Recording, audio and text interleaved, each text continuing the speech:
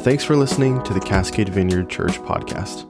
To learn more about our community or the Vineyard movement as a whole, feel free to visit our website, cascadevineyard.org. There you'll also find additional teachings, information on our various ministries, and other resources for further developing your faith. Our Sunday live stream starts at 10 a.m. at cascadevineyard.org/stream or on Facebook at Cascade Vineyard Church. Thanks for tuning in.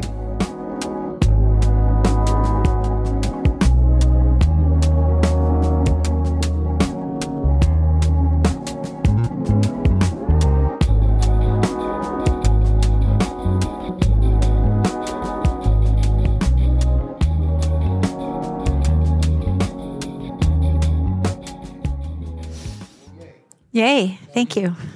All right. I like this kind of earphone, this ear mask or microphone. This is fun. Am I too loud? Okay. I titled this talk, sermon, whatever, Anna Sees, but I very well could have titled it, Let Every Heart Prepare Him Room. And I have to warn you, I'm used to teaching for 2.5 hours at a time. So I hope you brought your lunch. And just kidding. Glenn said I couldn't talk that long. Anyway, so let every heart prepare him room, or Anna Sees. So we're going to read that. There's only 3 verses on Anna. Just 3 verses in the whole Bible. And then that made me a little nervous when I started preparing, because I'm like, oh my gosh, there's only 3 verses. What am I going to say? But in the end, there's a ton to say. And I'm not used to making slides for giant things, so it's tiny. Anyways, here's the verses. There was also a prophet, Anna, the daughter of Penuel of the tribe of Asher. She was very old. She had lived with her husband 7 years after her marriage, and then was a widow until she was 84.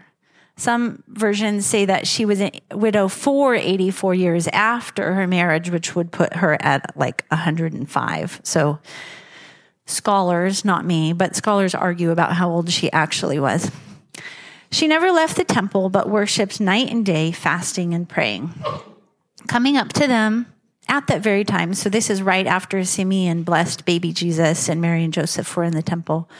Coming up to them at that very moment, she gave thanks to God and spoke about the child to all who were looking forward to the redemption of Jerusalem. What I realized after studying this for a while is that this is like a very condensed version of what it could mean to be a Christian, what it could mean to be a follower of Jesus, because she went through some trouble and pain, right? She lost her husband. She was probably experienced some loneliness, solitude, uncertainty, worry as she forged a path of living alone, possibly taking care of children alone. So there was pain and difficulty in her life, which is true for all of us. And then she chose to worship. Some versions, instead of worship, they use the word serve. Worship night and day, fasting and praying. And then she saw Jesus. She experienced Jesus. She experienced the redemption of Israel.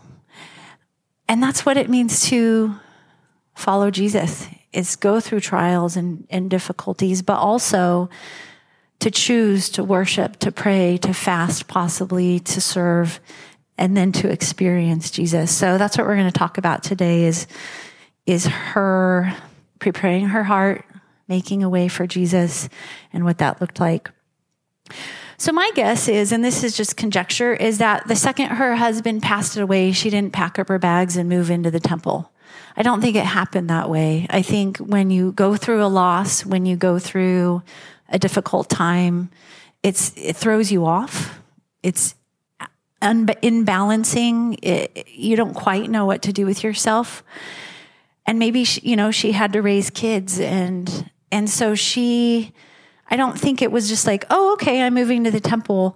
I think it was small, faithful steps over the years, over those many, many years, that she chose. Today I'm going to worship, or today I'm going to serve, or today I'm going to fast. And every day maybe she chose to pray.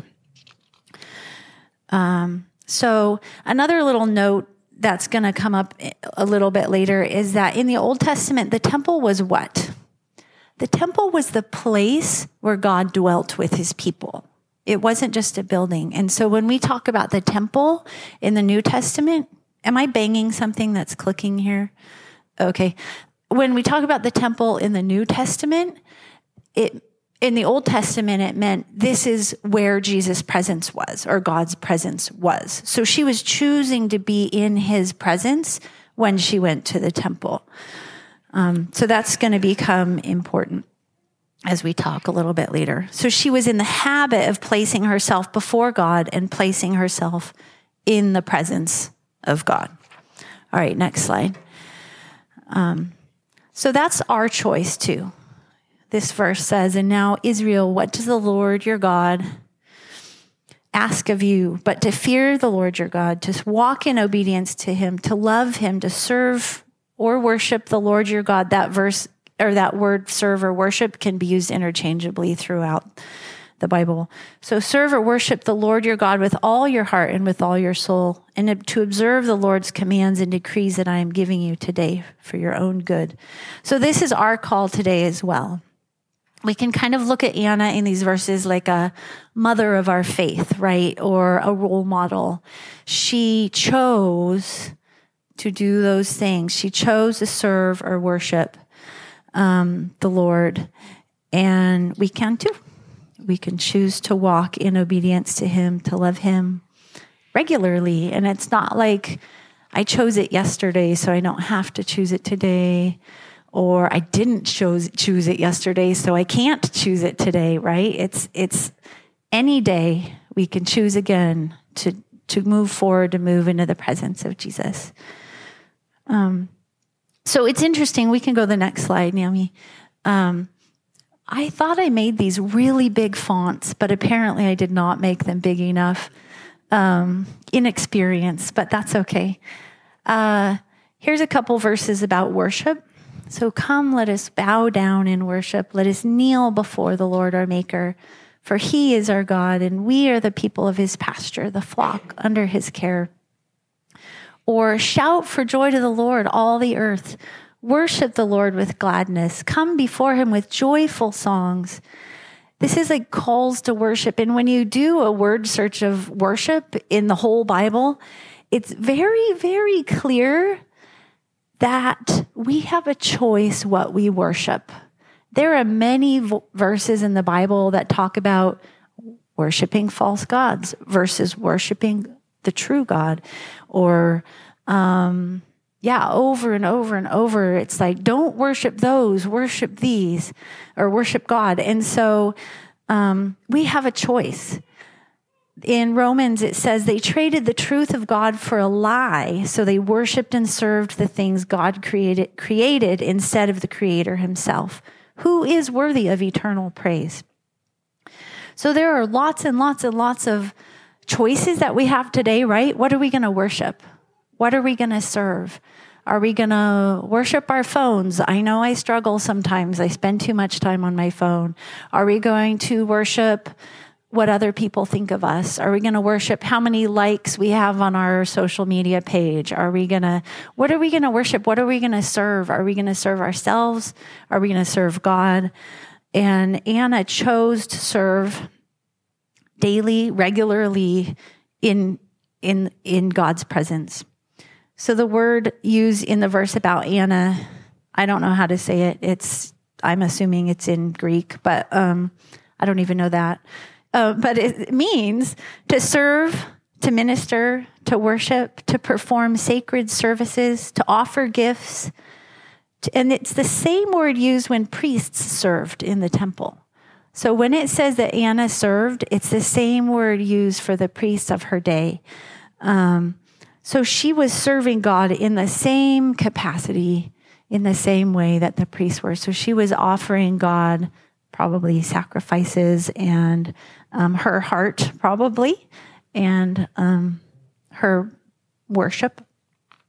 So we can choose that too. All right, we're going to move on to the next one. The next thing that it talks about is fasting that Anna did. And it's interesting because fasting is something that is used a ton in the Old Testament, and it's mentioned only a few times in the New Testament, which doesn't mean that we shouldn't do it. It just means that Jesus didn't say we had to fast, but he just said when you fast. So it's an option, it's a choice. And these are some of the ways that it's used in the Bible. It's a time of uninterrupted concentration. And this one really meant a lot to me because I was thinking, if you're a woman in the Bible times, you're probably doing a lot with cooking, cleaning, maybe going to the market, right? So if you're fasting, guess what? There's a lot more time to focus on Jesus and prayer and spending time in his presence. So that kind of caught my eye as a woman who is, spending a lot of my time doing those things. But fasting is a way to set aside some of those tasks and really focus on God. Fasting also demonstrates humility and repentance. That's how it's used in the Bible regularly. A way to realize our own inadequacy, a way to look to the Lord, to ask for guidance. Or it was used a ton in the Old Testament when the other countries were coming to destroy Israel. They would say, let's fast. So when you feel like the enemy is against you, fasting would be a biblical response to that, is to fast. And I know it's a weird time of the year to talk about fasting because I know I love to bake, I love to eat. And so this time of year is like all about food, it seems like. But there's lots of things that we can fast from. And sometimes it's food. I know for me, sometimes I've fasted from social media or, various things like that. So yeah, I wanted to point this out because this is one thing that she did in order to remember what we could have titled this message was preparing our hearts. Let every heart prepare him room. Fasting is another way to prepare our hearts to be in God's presence. And again, with all of these things, these are disciplines. And if you ever read Richard Foster's Celebration of Discipline, which I know some of you have, he talks about disciplines as a way to make space. It's not like a transactional thing. I do this and God does this. It's a way to prepare our hearts. So with all of these, the worship and the serving and the fasting, these are ways to come before God and walk into his presence, be in his presence. All right, so the next one, thank you, Naomi, is prayer. And I'm going to read this quote again from Richard Foster. To pray is to change. Prayer is the central avenue God uses to transform us. If we are unwilling to change, we will abandon prayer as a noticeable characteristic of our lives. But in prayer, real prayer, we begin to think God's thoughts after him, to desire the things he desires, to love the things he loves. Progressively, we are taught to see things from his point of view. All who have walked with God have viewed prayer as the main business of their lives. Prayer is so many things, right? Prayer can be praise or adoration or requests or intercession or silence or listening, just being present with God. So prayer is all of those things. So I want us to I'm used to teaching and we always do like interactional things. So I want us to take a couple minutes and I'm going to just read from Psalm 46:10 for a few minutes, just a couple minutes, just meditate. I want you to meditate on these verses. It's very repetitive and just enter God's presence right now and to pray with me as we practice what we all do, hopefully every day, but just to practice a moment of that right now. So you can close your eyes if you want or whatever you need to do to just really actively enter preparing your heart for him, and that is, be still and know that I am God.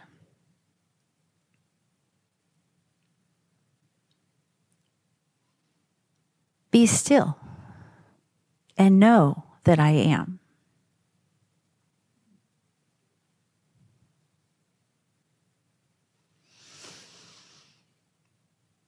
Be still and know.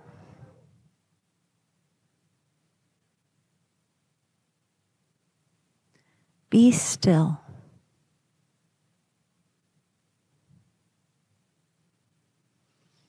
Be.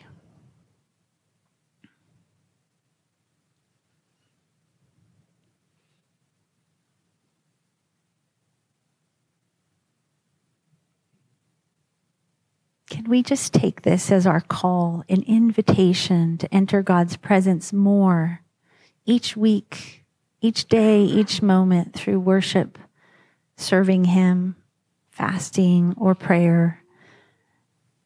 Let this be an invitation that we all join in.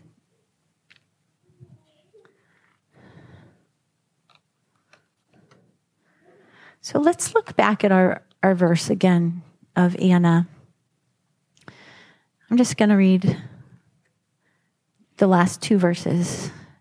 And then there was a widow. Until she was 84, she never left the temple, but worshiped night and day, fasting and praying.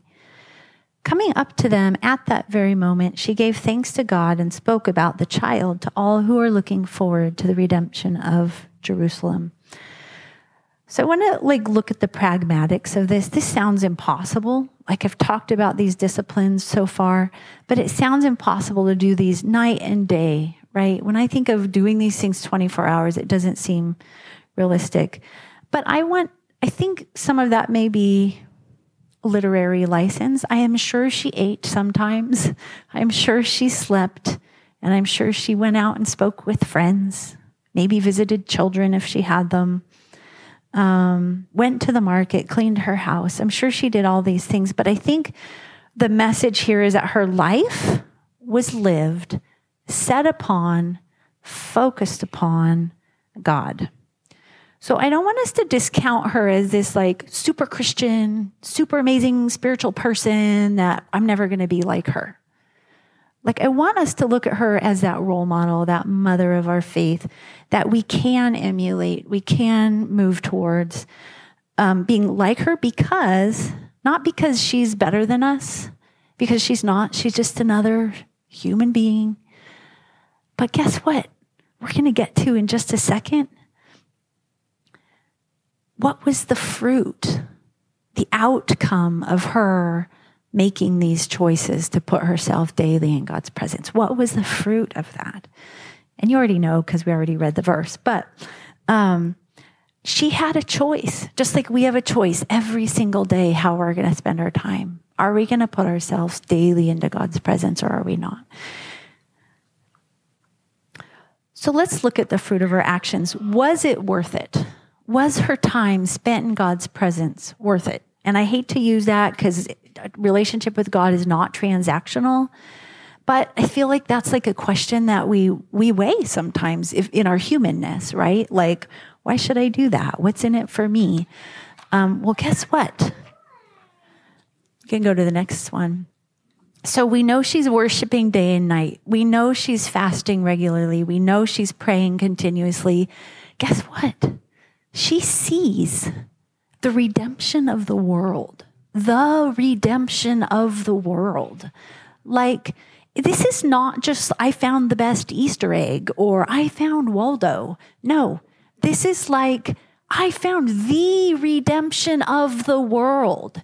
He is God.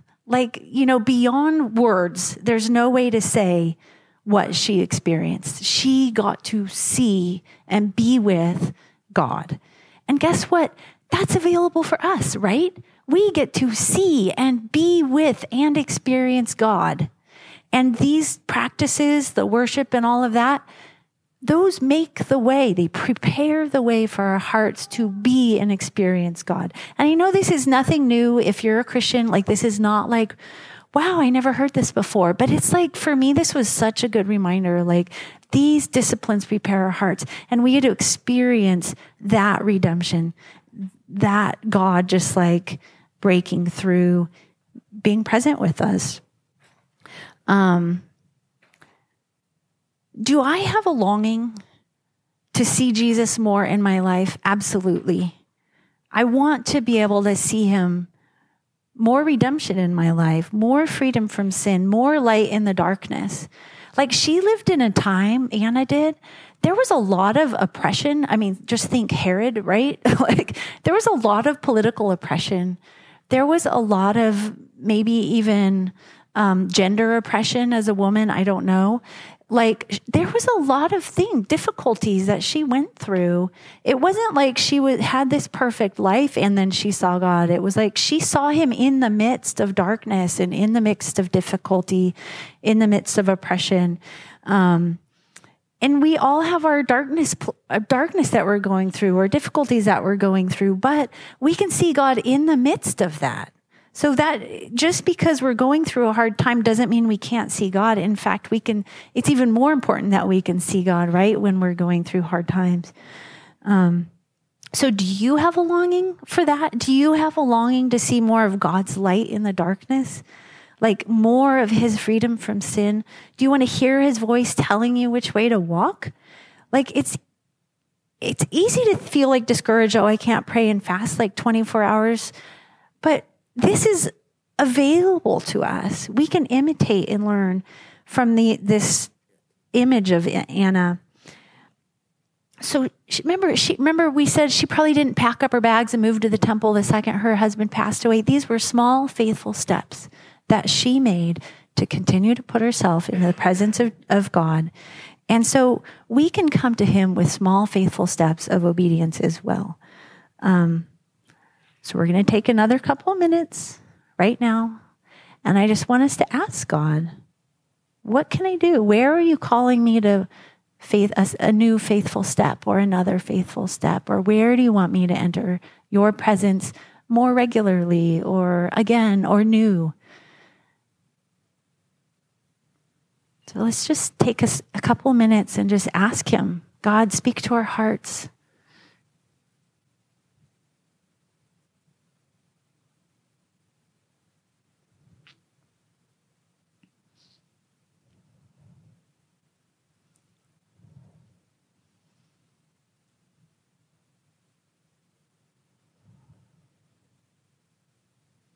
God, each person in this room, you have a message for them. You have a way that you long for them to just spend even more time with you or experience you more. Just speak, Lord.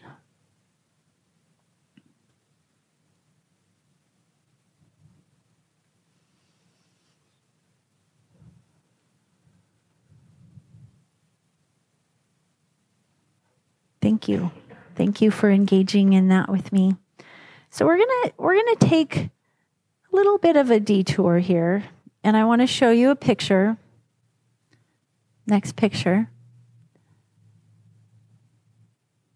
of a baby. This is one of my babies. This baby is a 60-day-old baby. Jesus would have been 40 days old. I'm not saying which of my babies this was because I don't want to embarrass this person. But this is a very cute, very precious, adored, but very normal human baby.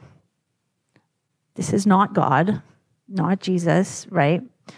So baby Jesus would have been 40 days old. And if you saw a baby, what would make you say, aha, this is a divine baby?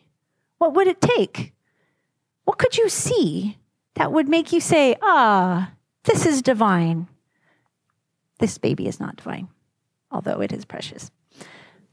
Right? What would make you say that? How could you say that? So let's go to the next slide. So I am guarantee you there was no golden glow around baby Jesus's head. I know it's hard to believe, but There was no golden glow. So what did she see? What did she see? How did she know? Right? Remember it said that Anna was a prophet? And what that means is that it's just someone through whom God speaks to his people. I feel like we have many prophets in our church here, thankfully. Like God speaks to a lot of us, through a lot of us. And Anna was one of those people. We do know that in the Old Testament, there were at least five women prophets in the Old Testament. And there were several female prophets in the New Testament as well. So and of course, there were many male prophets in both. So we know that God is speaking through her, has spoken to her through her in the past. And I believe that God gave her the spiritual vision to see what looked like a normal human baby and see God, to see the redemption of the world. So he gave her vision. And I love it. Like, where's Cindy? Cindy, she put so many songs in today, or Stephanie, whoever picked out the songs, so many songs about opening our eyes, having that vision. And it just felt like a God thing. So that was pretty cool that like there were so many of those songs today because I really feel like that's what this is about, is that when we prepare our hearts through different spiritual practices, we get to see God. And she got to see God. And she got to see the redemption of Israel. So I want to talk a minute about the word redemption. So can you go to the next slide? So this is the most common way that we use that word today, right? Cans. Emma Shea told me that we get about $1,000 a year-ish from cans for our food pantry ministry. Well, when we redeem an old can, it's already been used up, right? I bring in my empty used cans. The state pays me 10 cents each. So they have redeemed or bought back my aluminum cans so they can have the aluminum. So that's what redemption means. That's what that word means, is to buy back. So next slide. So, but most commonly in the Bible, well, it was used two different ways most commonly. The one was for property. You could buy back property that you had to sell if you were in financial difficulties. But you could also redeem a slave. If there was a slave and you wanted to buy back that slave and give them their freedom, you could redeem them. How many of you guys have heard of International Justice Mission? I love this group, and they have a website, which I stole this picture off of a woman she and her family were set free from working in brick kilns as slaves. I think they look pretty happy, right? Like, being redeemed from slavery is a very joyful experience, and they look very happy. So redemption can also mean freedom, or to be loosed or set free. And that's how redemption is used in this verse and in a lot of the New Testament, actually.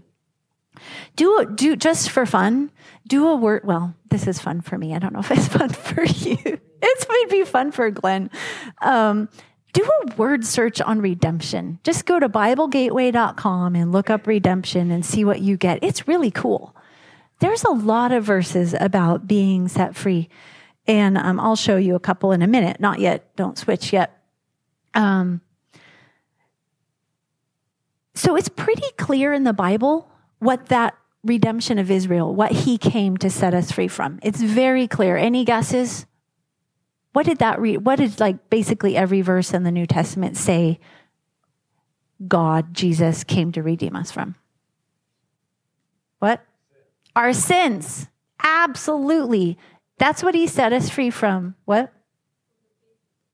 The wages, yeah. Yep. From the consequences of sins as well. So and now I've had some of my students are like, oh, well, what's a sin? A sin is when we miss the mark, right? A sin is when we mess up. A sin is when we aren't who we wish we were or who God wishes we were. It's when we break that contract with God of who he wants us to be. So the redemption of Israel, God, Jesus, came to set us free from those things. So have you ever felt trapped? Have you ever felt enslaved by anything? Maybe there's something these days that you feel like, I can't break that sin, or I can't break that habit, or I can't get out of this, whatever, depression, or I can't get out of something. Have you ever felt trapped? I remember when I was 8 or 9, my brother trapped me behind the couch and he wouldn't let me out. To this day, I have claustrophobia, and I'm pretty sure it's from that moment. I was so scared. I was screaming. I was trying to kick at the couch. I was angry, and I felt powerless. And I think when we feel trapped by our sin, or when we're stuck in sin, that we can feel all of those feelings, right? When I was older, I had some friends who thought it would be hilarious to shut me into the trunk of a car. All of those same feelings came back. I was trapped. I panicked. I screamed. And again, I felt angry and helpless. And again, like, God comes to redeem, buy us back, set us free from the things that are entrapping us, from the things that are keeping us from him. So the Bible is very clear about what Jesus, the redemption of Israel, came to set us free from. Next slide. Tiny font again. Okay. O Israel, hope in the Lord. This is Psalm 130. For with the Lord there is gracious love, along with abundant redemption, and he will redeem Israel from all its sin. Romans 8:2. Oddly, all of the verses didn't show up there. But because through Christ Jesus, the law of the Spirit, who gives life, has set you free from what? The law of sin and death. He has set us free from that. And I know this is like, quote, Christianity 101. Like, this is like the basics, but this is so powerful. He set us free from death. He set us free from sin. And that's why when Anna saw him in the temple, like, she just started preaching. She couldn't help it. She just ran into the redemption of the world. She had to tell people about it, right? Next slide. The beloved one, this is Ephesians. In him we have redemption through his blood, the forgiveness of our trespasses, according to the riches of his grace that he lavished on us with all wisdom and understanding. He lavished forgiveness on us. And then Colossians, he has rescued us from the dominion of darkness and brought us into the kingdom of his beloved Son, in whom we have redemption, the forgiveness of sins. He set us free from slavery to sin and death. Next slide. So 1 Corinthians, haven't you yet learned that your body is the home of the Holy Spirit God gave you, and that he lives within you? Your own body does not belong to you, for God has bought you. He's redeemed you with a great price. So use every part of your body to give glory back to God, because he owns it. Remember when we talked about the temple at the beginning, how in the Old Testament, the temple was the place where God dwelt with his people? In the New Testament, guess where his temple is? It's in us. It says God makes his home in us. So Anna shows us the benefits, the beautiful benefits of setting our hearts and minds on God. She shows us that God comes and reveals himself to those who make that place more and more available in their hearts and minds. He's making his home in you, right? And so because of that, how can we use every part of God's home to give glory back to God? How can we make more space in God's home for him? Next slide. So then, since then, you have been raised with Christ. Set your hearts on things above, where Christ is, seated at the right hand of God. Set your minds on things above. Oh, Cindy, do you want to come on up? Sorry. Set your minds on things above, not on earthly things.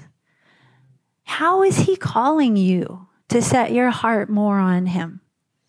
How is he calling you to set your heart more on him and your mind more on him? He wants to show us more of himself, more of his beauty for our ashes, more of his freedom for our imprisonment, more of his joy instead of our mourning.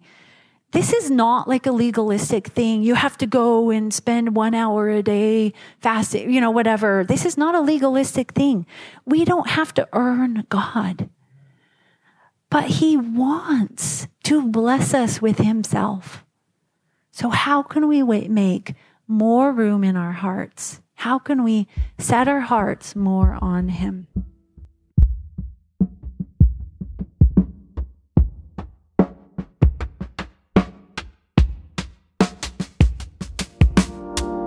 Thanks again for listening.